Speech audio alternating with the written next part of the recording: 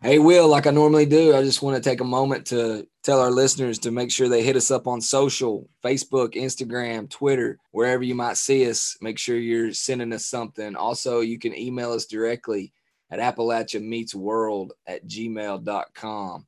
If you get a moment, shoot us a line, give us some feedback. Yeah, and wherever you listen to the podcast, make sure you subscribe to Appalachia Meets World. It just helps our podcast, but it also helps you know when we're releasing a new episode.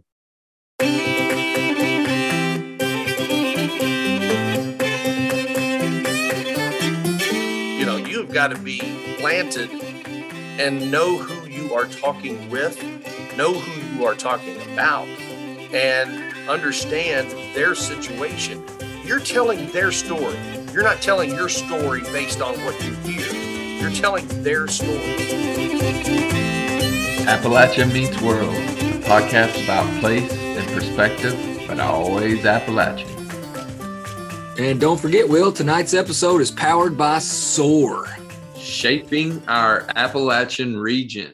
If you're an entrepreneur out there, especially in Eastern Kentucky, check them out. Appalachia Meets World. We're back another week. It's Will. And Neil, what's up, my man? What's going on? Not much, man. Not much. Just taking it all in. Looking forward to this episode. I can tell you that. I know we talked about Fried Chicken Day last week. Well, this Sunday is National Ice Cream Day. Yeah. My kids will celebrate, but I probably. Are you an ice cream guy? I have my favorites. I'm not a huge ice cream guy. Like, I don't crave it. I don't have to have it. But there is one particular type of ice cream that I love, and it's the Heath Blizzard. Well, I take that back. The Heath Blizzard is my favorite. Like, it's my go-to. If I was going to eat ice cream, that's where I'm going. But there's a place in East Haven, Connecticut. It's a little hole in the wall. It's called Jennifer's, and they have this ice cream called Peanut Butter Crunch. They make their ice cream every day, handmade ice cream. But this is the best ice cream I've ever had, and you can't get it anywhere except at this little hole in the wall establishment. So I can never get it. So yeah, my go-to is Heath Blizzard. How about you? So here's my theory on blizzards. Every time I go to Dairy Queen, I see one on the list, and I'm like, "Oh, that looks good. Oh, I think I would like that. Oh, that's a new one. That might be pretty good." And then every time I get it, I'm so disappointed. Exactly. I should have just freaking stuck with the Oreo. That's my exact thought process. That's why I always get the Heath, because I know I'm not going to be disappointed. And if I'm going all in and eating ice cream, I don't want to be disappointed.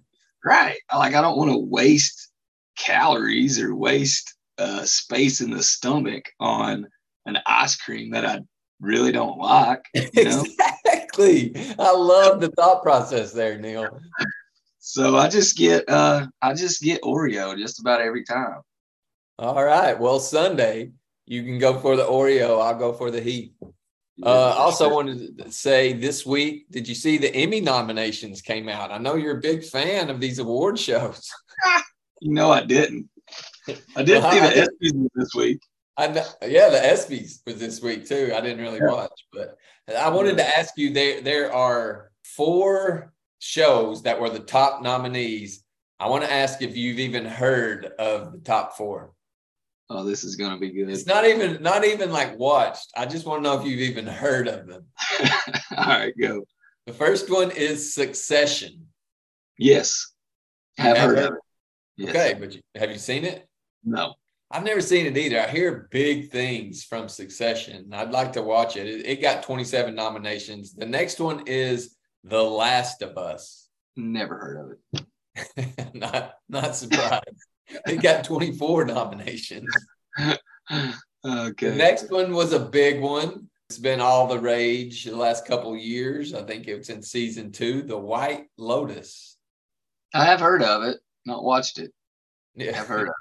Surprise, surprise, another one you haven't watched.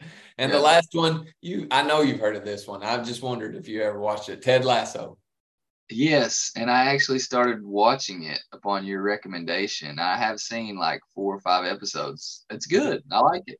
It's hilarious, right? It's hilarious. But Yeah. it's even beyond the funny. Like, it's sentimental. You know Yeah. what I mean? Got a good storyline. Yeah. I like Ted. Well, I like that you at least one of them that you have seen. So Ted Lasso, because it has to do with sports. But another show that came out this week that I know you will probably view.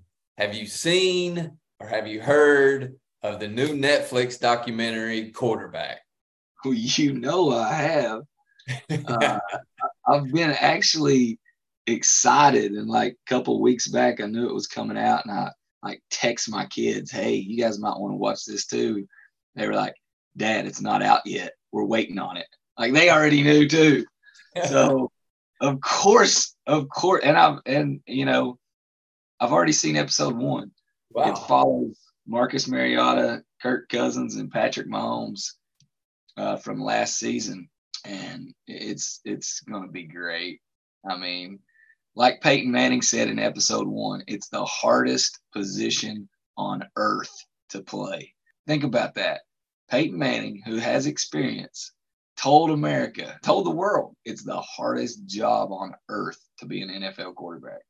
Yeah. Omaha Productions. I like his production company, Omaha. Yeah, I know, it's the best. But yeah, man, it's going to be great. It's going to be a Netflix instant hit. I'm going to watch the whole season probably this weekend. You're going to binge watch it. So I haven't watched it, but how was episode 1?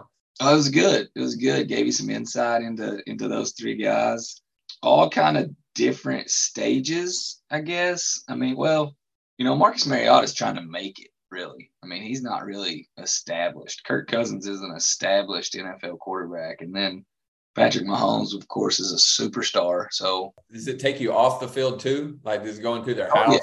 Oh, yeah. Yeah, like what I saw in episode 1 showed Patrick Mahomes' 27th birthday party. That's a perfect segue into our guest tonight, which we'll get into later. But I also wanted to point out, if you binge watch it this weekend, then next month you can check out on Netflix the Untold Johnny football story. Oh, that's coming out? The Johnny Manziel documentary. Oh, Manziel keeps finding ways to make money. That's going to be So that's coming out in August. You can check that out too. All right, man. I'm glad you mentioned that. Since we're talking about national holidays, you failed to mention yesterday's national holiday. I wouldn't consider it a national holiday. Oh, of course it is. All of our listeners consider it a national holiday. Yesterday was Big Will's birthday. Hey! So, y'all reach out. Make sure you tell him happy birthday, and I hope y'all enjoy this episode. You got any app news for us tonight? Seen a lot of grant funding. We talk about a lot of funding on here, a lot of funding opportunities, but I've seen a lot of collaboration in regards to funding. We've talked about the Arise program with the ARC, but in Ashtabula County, which is a county over from me here in Northeast Ohio, part of the Appalachian region, Ohio has, we've talked about before, allotted $500 million to Appalachia counties, and they are working collaboratively with their cities within their county to apply for these ARPA funds. I think these federal funding, these state funding programs are bringing people together to realize that working together is much better than working separately. And they're also working with some private entities to build that public-private partnership. I just wanted to mention that and what Ashtabula County is doing. We've had Ashtabula County on the program before.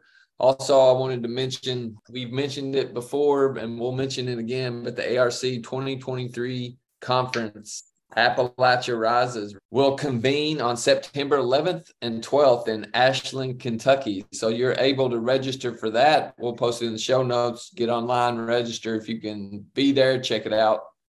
Also, I wanted to mention something that's happening in a few weeks. Creator Con is happening in the Appalachian region. An entrepreneur-focused event by Ryan Jones. We've talked about his company, his Doing Good company on here before. Creator Con is an educational conference for entrepreneurs and creators to network, share ideas, and take away actionable items to grow.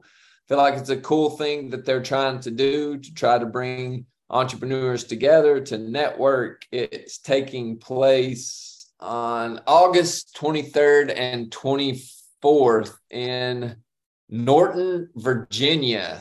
Tickets are available now. You can get the early bird price online. We'll post it in the show notes. It's just a cool event we wanted to mention. Also, we've been talking about media the last couple of episodes. I know this is not Appalachian news, but the New York Times has disbanded the sports department entirely. They're completely getting rid of their sports department. I mean, we talk about local news closing, local newspapers, especially print, closing all over. But when the New York Times is disbanding their entire sports department, I feel like that's a big deal and big news to show you how much print has declined over the last several years and what it's leading to. I don't know if you saw that. I did not. That's definitely relevant to what we're talking about with, the transition or the change in media and how it's occurring and continues to change over time. But that's a big deal. Sports department at the New York Times. I mean, did you ever think you'd live to hear that? No, not at all. I mean, 30, 40, I don't know how many, 50 people that work there, they said they're going to move him into different departments, that they won't get fired, which I don't know if that's really the truth, but that they won't be covering sports for the New York Times anymore. It's very relevant for our guest today. And I wanted to juxtapose that with the Northwestern stuff that has come out. Have you seen that in regards to hazing with the football team at Northwestern? Yeah, man. That's pretty shocking as well. Yeah, and I say that because the people who wrote about that, who uncovered that, were the local journalists at Northwestern. They have a pretty prominent journalism program there at Northwestern. If it hadn't been for those, we'll call them local journalists or university journalists, this may have never been uncovered. And I just wanted to relate that to local journalism and how important local journalism is to communities, people that are from the communities, that are in the communities, to really report on the news and the coverage that they know what's going on from the ground up. Yeah, for sure, Will. Let's get into this discussion with our local journalist that we're going to have on tonight. Let's do that and see what he thinks about local journalism. He is a sports director, producer, longtime sports director, producer in the mountains at WYMT. Now he's at WKYT. But without further ado, Mr. Brian Milam, you want to get him on here? Yeah, let's do it. My favorite.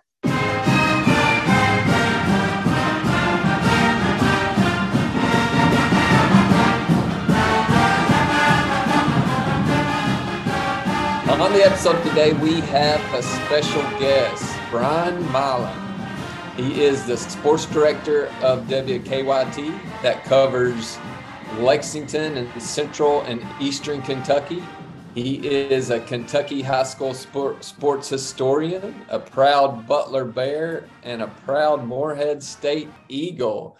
He's also the former sportscaster for WYMT Mountain News, where he hosted Sports Overtime on Friday nights, which is a favorite of Neil's. So, Brian, we wanted to thank you for being on the show today as really a news and media expert from the mountains. Well, don't give me too much credit now. I mean, again, expert, no. Fan of everything that I get to watch on Fridays and Saturdays, yes. I have an odd story. Every time you watch a commercial or someone will say 9 out of 10 doctors agree, I'm the one. I'm always the anomaly to the rule. And I got a job. I was at Morehead State, and I got on at YMT in January 2nd of 98. I got hired 2 or 3 weeks earlier. Tony Turner, our news director at that time and main anchor for the news, he said, I need a male anchor and a male reporter. The internet, mind you, in November, December of 97 was not what it is in July of 2023. And so only 14 people applied for the job. 13 women, one guy. So I won the lottery by default. You got hired by default. I was hired by default. And also the general manager, the regional general manager at WKYT and for the stations inside the state, Wayne Martin, former Moorhead State basketball guy. He heard I went to Moorhead. He goes, yeah, sign him up. He's good to go. He's good people. I was so bad, but they didn't know that. You know, it's kind of that we'll take a flyer on the rookie and see how it pans out. It's panned out all right. It took me a long time, but I would not be on this conversation with you had it not been for patience from people much wiser than I was at that time or am now 25 years later. But the experiences I got traveling the Daniel Boone Parkway, the Hal Rogers Parkway, whatever parkway you want to call it, I-75, the Mountain Parkway up towards Prestonsburg and places in between, I would not be the person I am today if it was not from that 1998 to 2010 run that I had in Eastern Kentucky. That's great. And we want to dive into that, but we also wanted to ask you a quick question that we ask everyone to start off our episodes. As most Appalachians are big on history, big on tradition, our family, we are as well. We have appetizers at the holidays, like this gigantic spread, huge table of appetizers, bigger than the actual meal. So we wanted to ask you, do you have a favorite appetizer or just holiday dish? When my grandmother was alive, I have a peanut allergy. So she would make her sweet potato casserole, one side nuts, the other side with marshmallows. And everybody knew not to touch the side with the marshmallows because that was for me.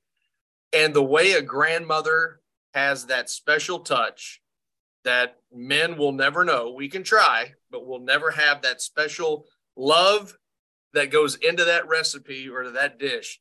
That is still by far my favorite. That was my favorite dish to look forward to. And I give credit to my uncle. He has tried and he's come close, but it still is missing that Helen Milam bit of whatever expertise she put into that. And that's still my favorite, always will be when it comes time for the holidays. Well, you've talked about it a little bit, Brian, but just to get back into the sports side of it, what drew you to sports media? I know you said that, you know, you were the only person that applied that was a male that got that job at WYMT, but why even apply? What drew you to that world? My dad was a high school baseball coach, U.S. history teacher, English journalism at one time. And when I got to college, I did not major in academics. I was majoring in baseball for a while. And then comes that time where, what are you going to do with the rest of your life? Oh, I really have to answer that question right now? Yeah, you do. So what do I know? I know sports. I know things like you guys do. Guys know things about things no one else should know about, you know? And so I had that part. My dad was a writer and a presenter, and I kind of grabbed some of that too.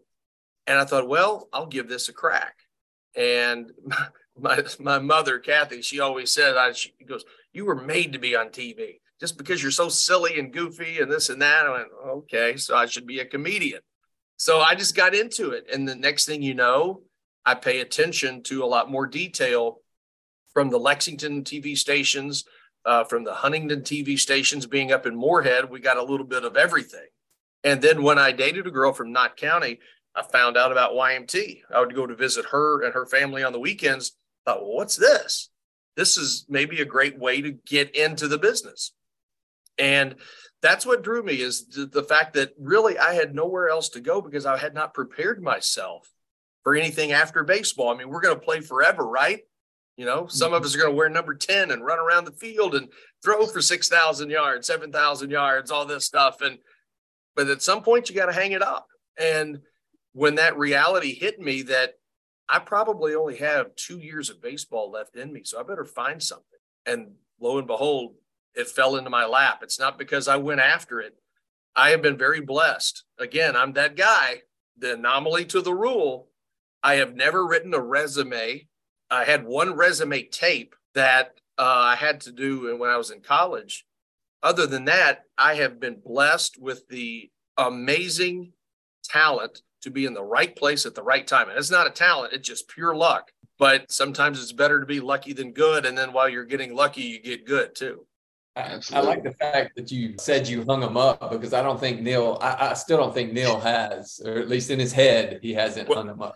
Mentally, we never do. I watch the Reds play right now. I go to high school baseball games and playing baseball at Moorhead, and I go to college games, and you become an athlete again in your mind.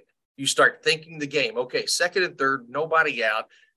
The corners are up. The middle infield's back. The left fielder's shaded toward the line. I mean, you start, it's like that movie, A Beautiful Mind, where you start seeing all that stuff, and only you know what the heck you're looking at, and only you know what the heck you're thinking about. And then you wonder, okay, well, if the ball's hit here, what do I do with the ball? What am I teaching that third baseman to do? Is he going to check the runner? Is he going to pick it up and go straight to first? Does the first baseman have a good arm? Is he going to be able to come off the bag? Is he lefty or righty? Because if he's lefty, the ball's going to tail away. I mean, you start thinking about all this stuff. And I'm getting excited thinking about it now. I still play the game in my mind the way I would if I was still playing. I wanted to ask you, Brian, historically, the media hasn't always been that generous to Appalachia, or especially to Eastern Kentucky. You talked about your importance of working at WYMT and how important that was to you.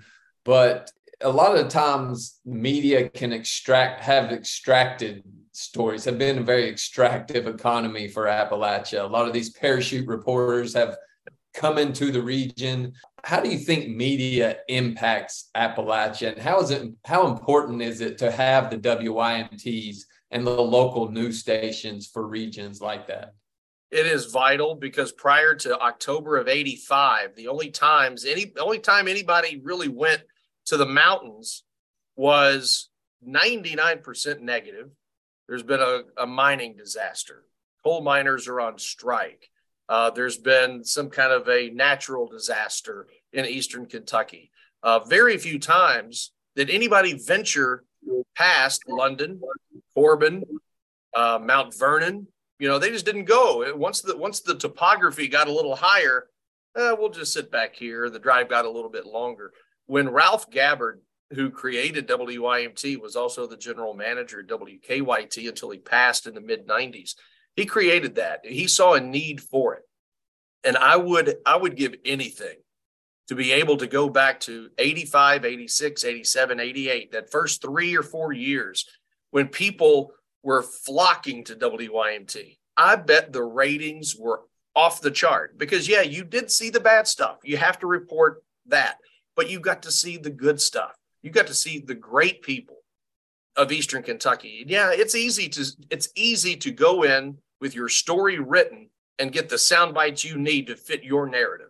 And that is the way the majority of the nation looks at Eastern Kentucky and West Virginia, Southwest Virginia, Northeast Tennessee, East Tennessee. That's the way they look at it. And you're not going to change their mind. And I remember one of the first stories I had to do in 1998. The New York Times came to Owsley County and said that Boonville was nothing short of a third world country. And my job that day was to go and prove it was different than what the story said. Now, when I'm going to Owsley County, which has been one of the 3 poorest counties in the United States several times in the last 25 years, it was tough. But, there are many other things positive than just looking at, well, there's poor people, they've got a drug problem, they've got this. You have to find the good stuff, because anybody can have low-hanging fruit. But as we also know, the sweetest fruit's at the top of the tree. And sometimes people don't want to climb the tree to get it. So to that point, what did WYMT teach you about the mountains? Oh, man, you don't make me emotional here. It taught me that everybody has a story. It's every community, while they are bonded by their geography, they're all different and they're all proud. They have strengths, they have weaknesses. But I got to know so many people. And that's what I still to this day could not care less about ratings, could not care less about winning awards. My satisfaction is seeing people and they say, hey, thank you. That's the award I get. That's my reward. And that's all I care about. Did I do a good job? Did I present you in a fair situation? Yes or no? Well, if I didn't, tell me what I messed up on. And very few times, once you get into the family's home and you become a part of that community, and you have to do it sometimes athlete by athlete, family by family. Once they adopt you, which they did for me, they adopted me from Whitesburg to Somerset to London to Louisa to Log Mountain to places in between. But it is a great feeling to know that when you show up and people say, how are you, Brian? Good to see you. It's not, what's he doing here? Uh-oh, Yeah. There's a problem. One thing that sports gives you, I mean, what's one of the worst things that can happen in the world of sports? A coach gets fired. Yes, there have been athletes that pass away unexpectedly, and that's terrible. But when you do this, the good work, when the bad stuff comes around, people will feel like they can talk to you because they know you and they know you're not going to embellish the situation and blow it up bigger than what it is. But the people taught me who they were. It's very important to listen to what they say, see what they do, and you don't speak unless spoken to first. There are fundamentals. If you want to learn about people, you have to shut up and listen to what they say because they know them a lot more than you know them.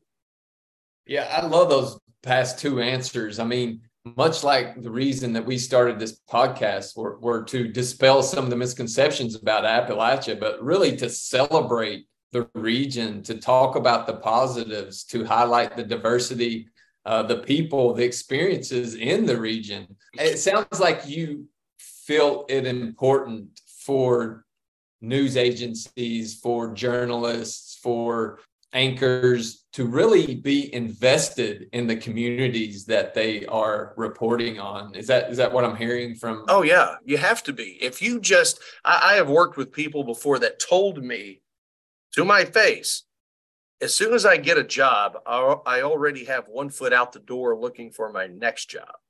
Well, if you don't do your first job well, how do you know that you're not going to get your foot caught in the door when they shut it on you?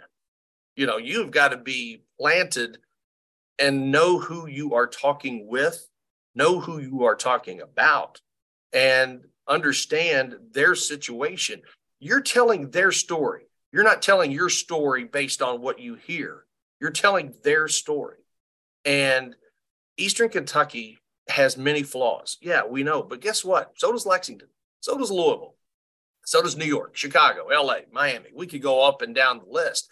But when you think of Chicago or New York, very few times is the first thing that comes to mind something negative. You talk about Eastern Kentucky and almost to a person outside of Appalachia. Oh, yeah, they got the hillbillies, Hatfields, McCoys, you know, they're feuding families. Like, oh, come on. There's so much more than that. It's easy just to read the headlines and not read the story. It's so weird, Brian. I feel like listening to you, I feel like I'm watching the news. You have the perfect voice for the news. And I wanted to ask you about that. I wanted to ask you about accents. Does it play a role in how people advance in news media? And are Appalachians really with that accent like Neil and I have? Do they get overlooked simply because of their accents or where they're from? I think sometimes it's easy to look at somebody and say, wow, they have a thick accent. I think an accent is one of the coolest things that defines where you're from. It doesn't define who you are, but it can define where you're from. Bill Bryant, our main anchor now, he's been at KYT for almost 40 years, I guess. Yeah. And he's got that Williamsburg twang that everybody like, hello, everybody, Bill Bryant here. How are you? Now, you take Bill off of KYT and go put him in Kansas City. Yeah, he may stick out a little bit, but he also knows he is the most intelligent, respected political analyst reporter I've ever seen. It's easy to do that. But I tell you what, I went from the city to the country to get rid of a country accent. Now think about that. That didn't process. But I promise you, we won the region my senior year in baseball, 1992. And I did an interview And I also did an interview the year before, and you would have thought this guy is straight out of some holler, some branch, some back roads, Kentucky place you've never heard of. I was so high pitched there, man. I'll tell you what there, buddy. It was very nasally. And then, listening to others and watching others, it just kind of came about. I guess I hit a second puberty late, and everything started to get a little deeper, I guess. Is that something you learned in school? Do they teach that in broadcasting or journalism? Or when I went to Morehead State and I got to YMT, after 6 months, my dad said, "So tell me, son, what'd you learn?" I said, I didn't learn anything the way it really is, because we were being taught at that time. We were being taught by interns, classmates who were interning at KYT and WLEX and places in Louisville, WSAZ in Huntington, Knoxville maybe, and then coming back and teaching us what they had learned, but they still didn't know really. They had never had their hands dirty. It's kind of like, I could tell Neil how to be a quarterback. You know how many passing yards I've had in my career? Zip.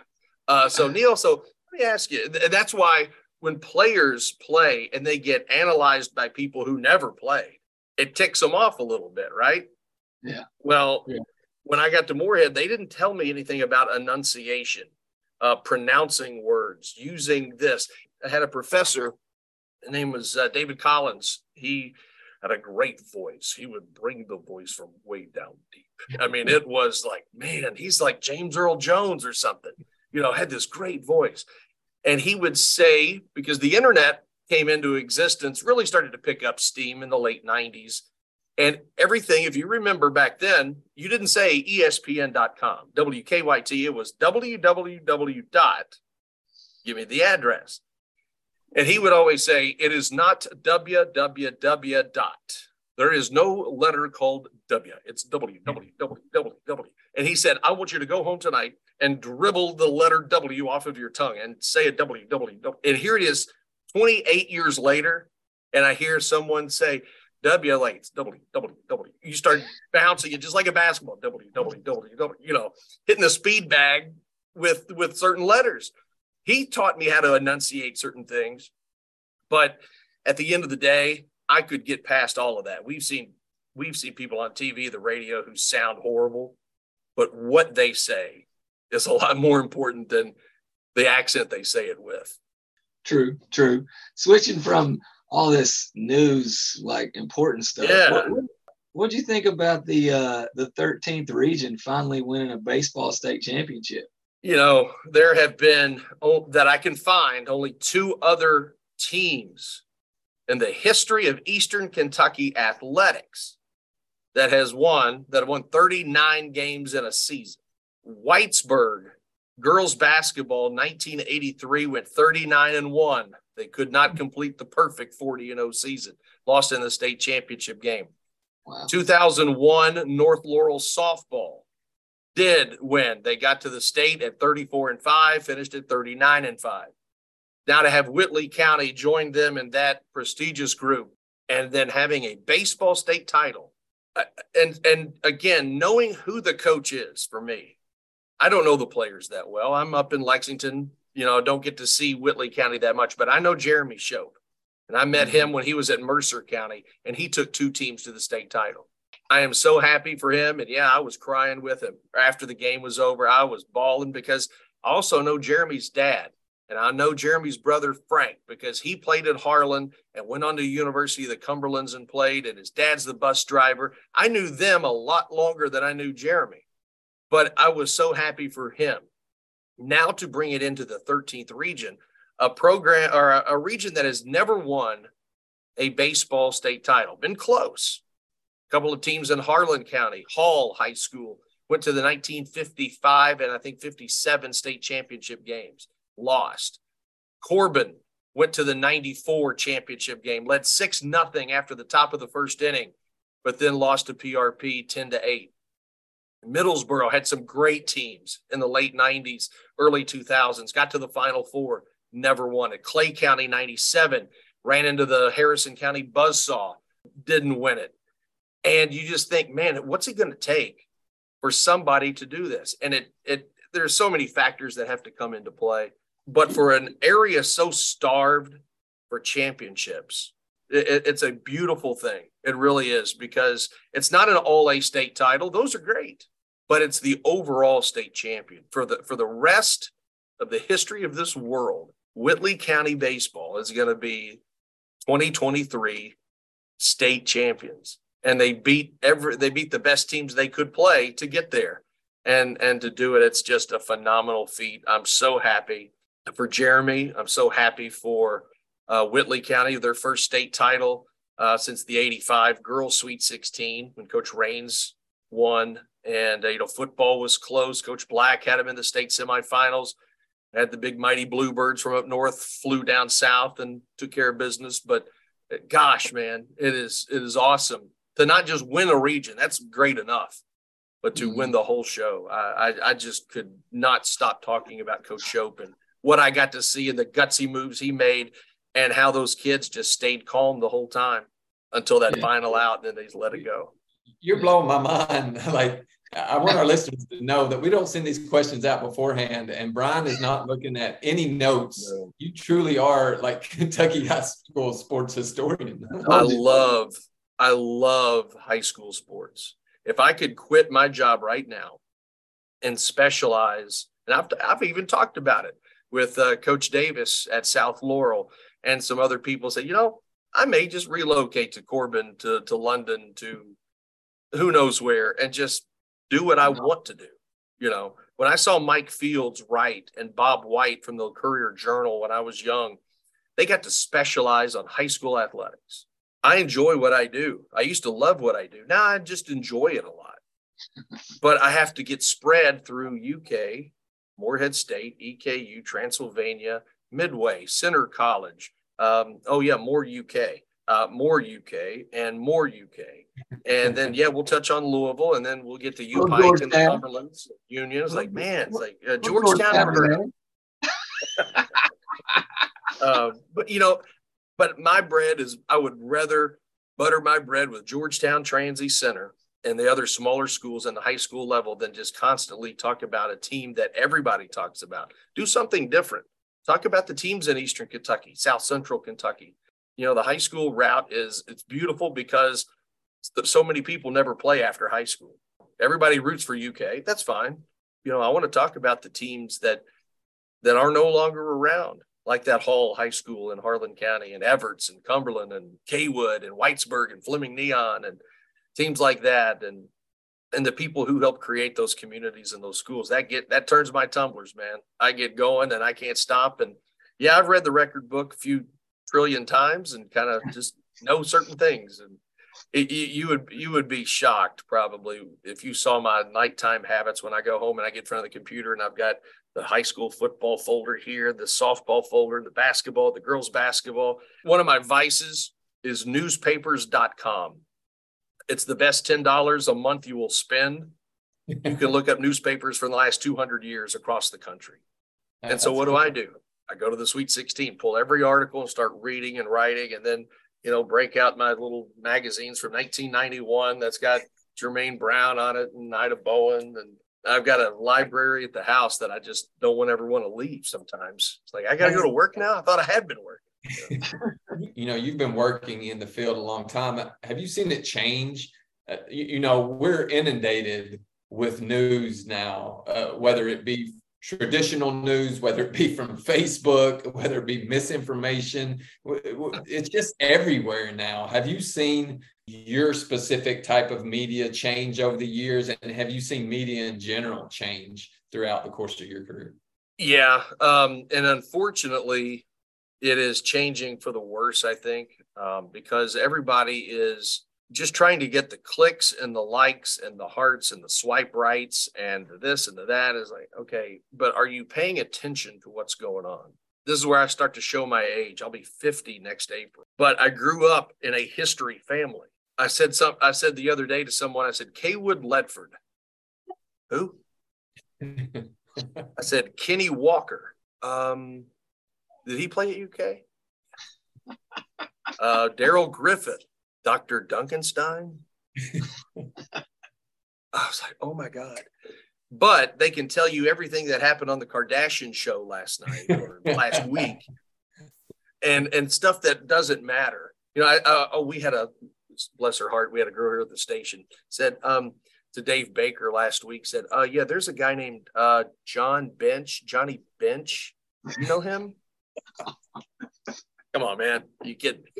And this is where I get flustered, because to know where you're gonna go, you better know who's kind of set the table before you a little bit.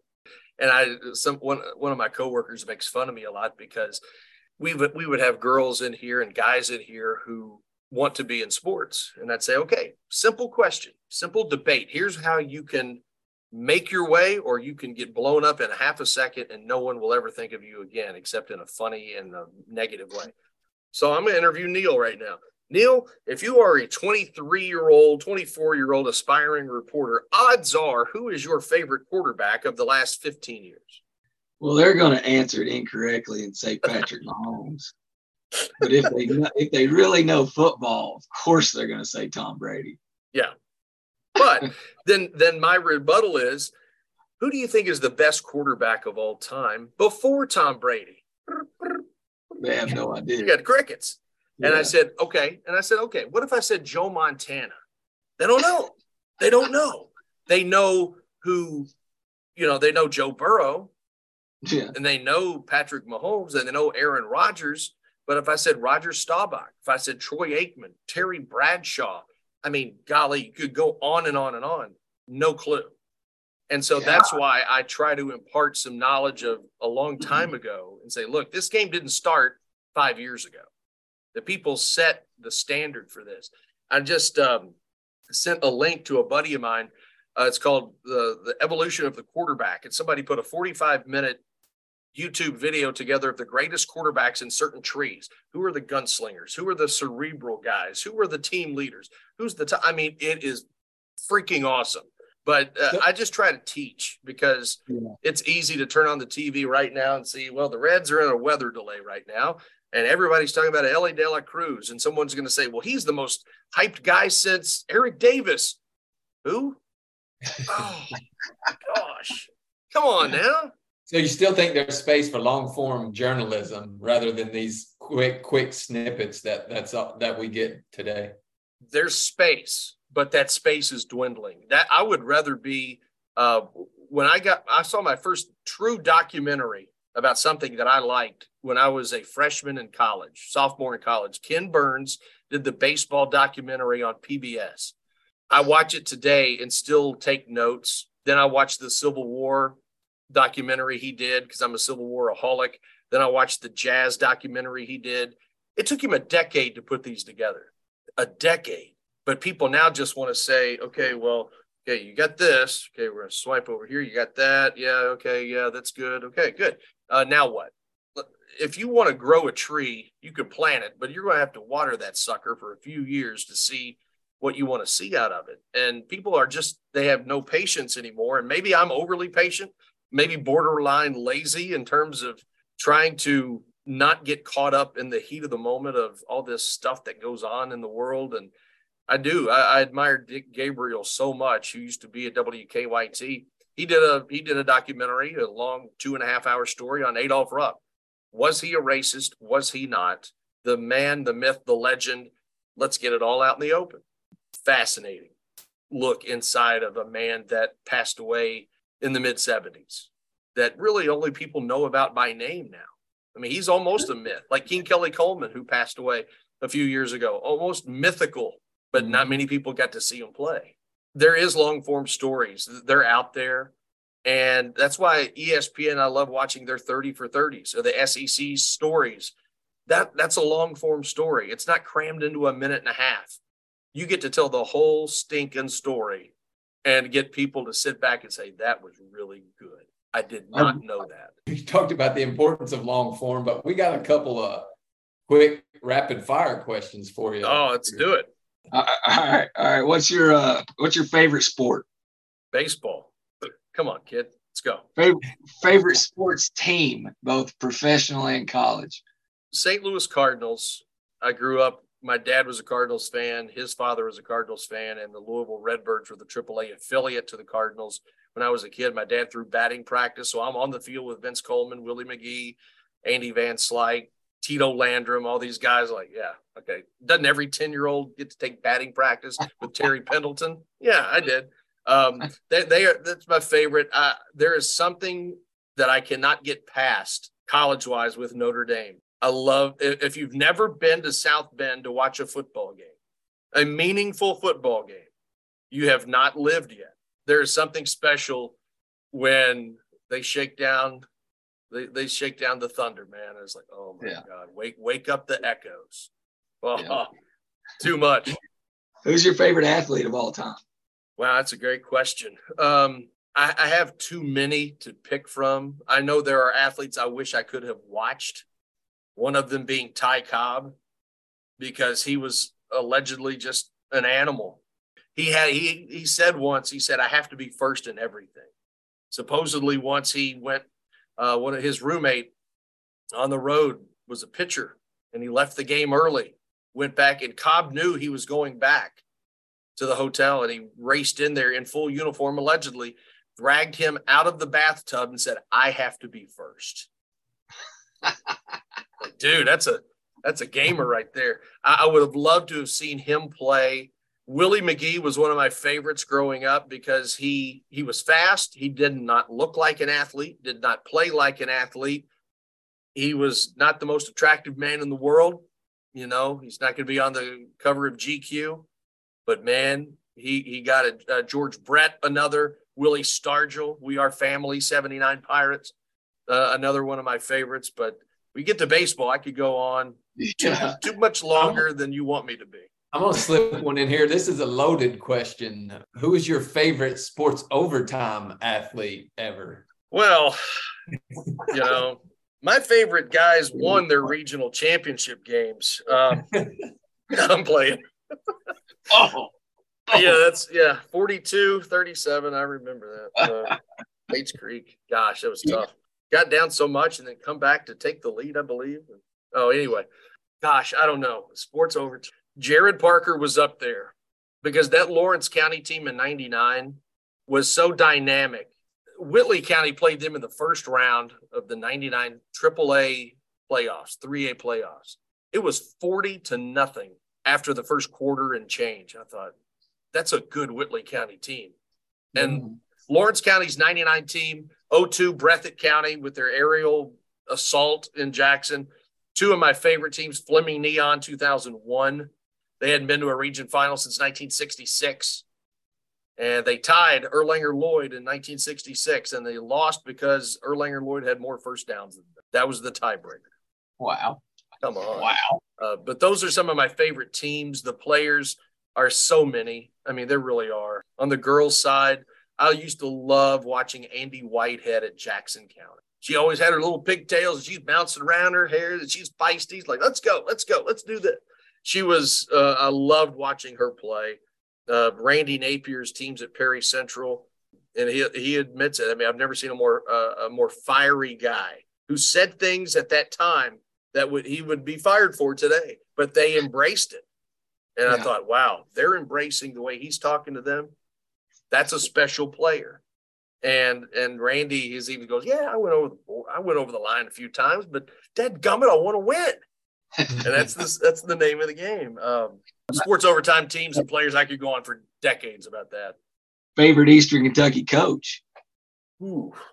In football, I would probably say, only because of the relationship we had, was Chuck Williams at Lawrence County. He didn't trust me in 99 or 98 when I first got kind of dabbled a little bit, didn't trust me much. 99, he never talked to me. He made me talk to Tony Birch at the offensive line coach. In 2000, he goes, well, I guess you want to talk to me. And I was, yeah, I do. And that formed a pretty good relationship. Kenny Roark at Middlesboro.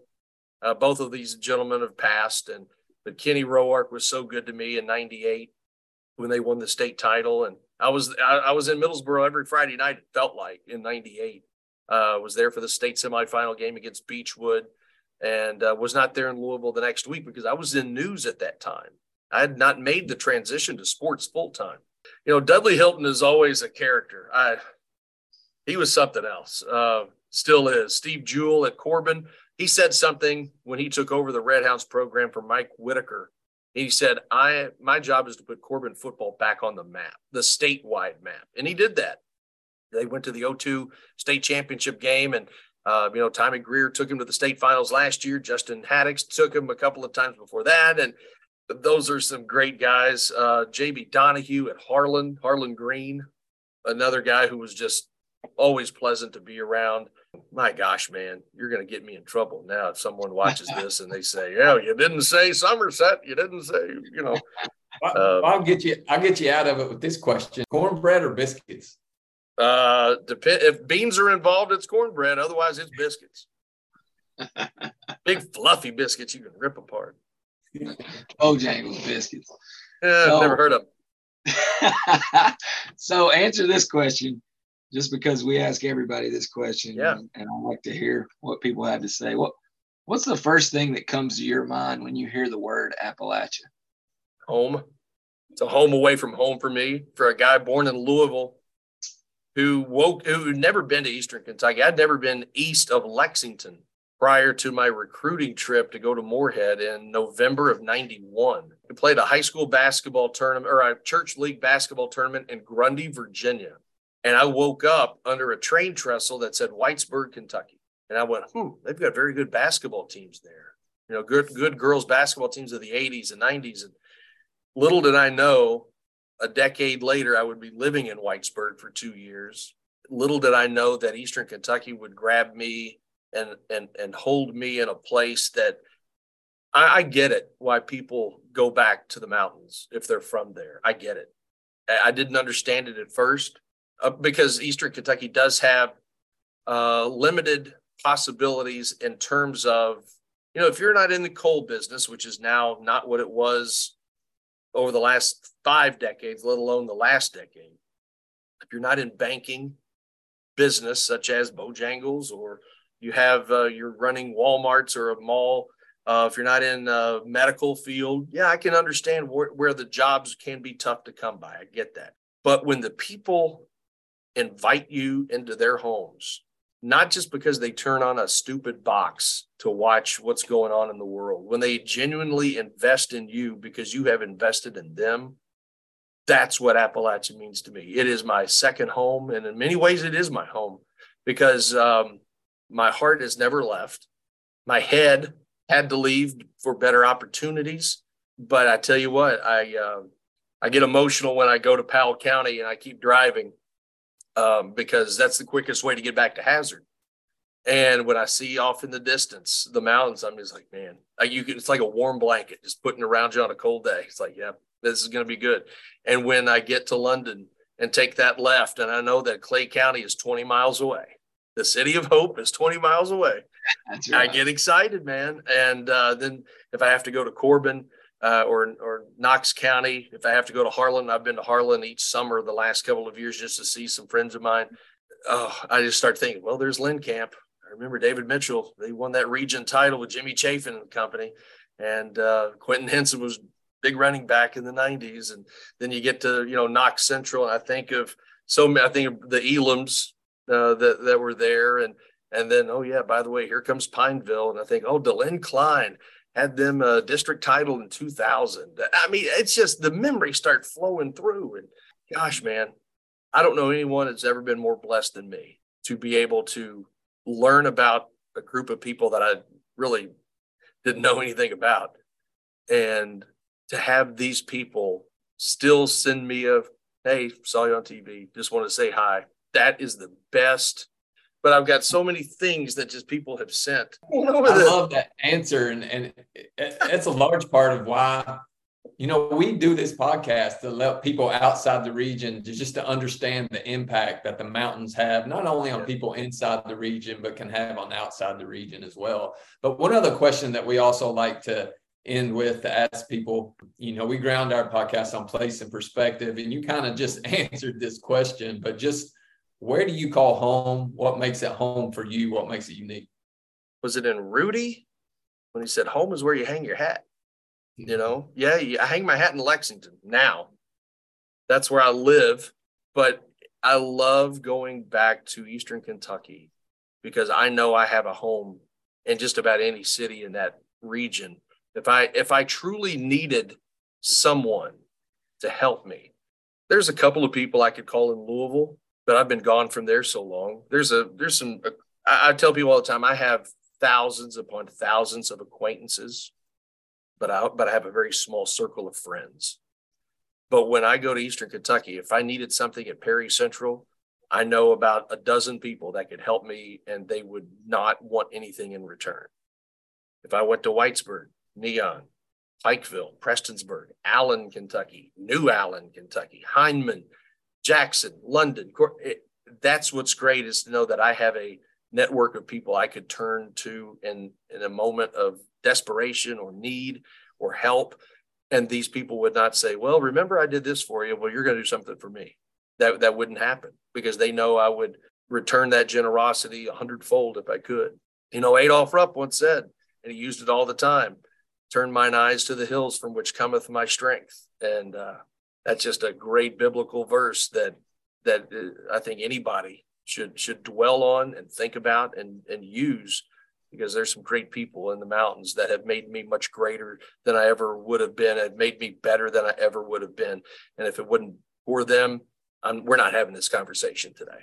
Brian, thank you so much for being on the show. I mean, this conversation has actually meant a lot to me, to hear not only the impact that the mountains had on you, but just your experience with the mountains, with Eastern Kentucky, and also in regards to media. You spoke about trust and how important it is to have that trust, to build that trust for local media. So just thank you for sharing what you have shared and for being on the show.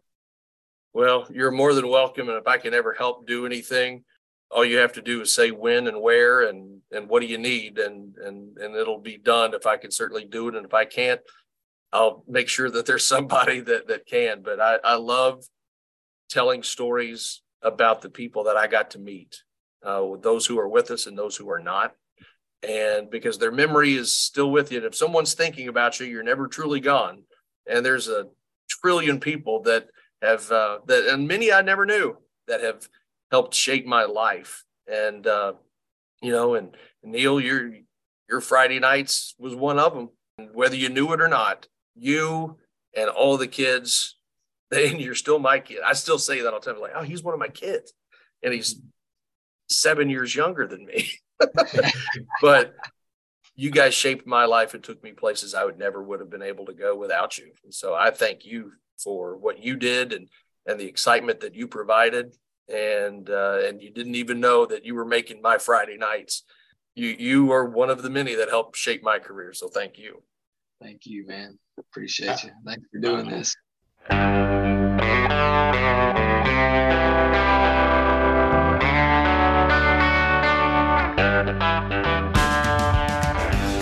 Hey, Will, my man, Brian Milam, bringing the gold. I told you he was a historian. You didn't believe me, did you? And he blew my mind with how much knowledge, just off the top of his head, how much information he has in regards to high school sports, especially in the state of Kentucky.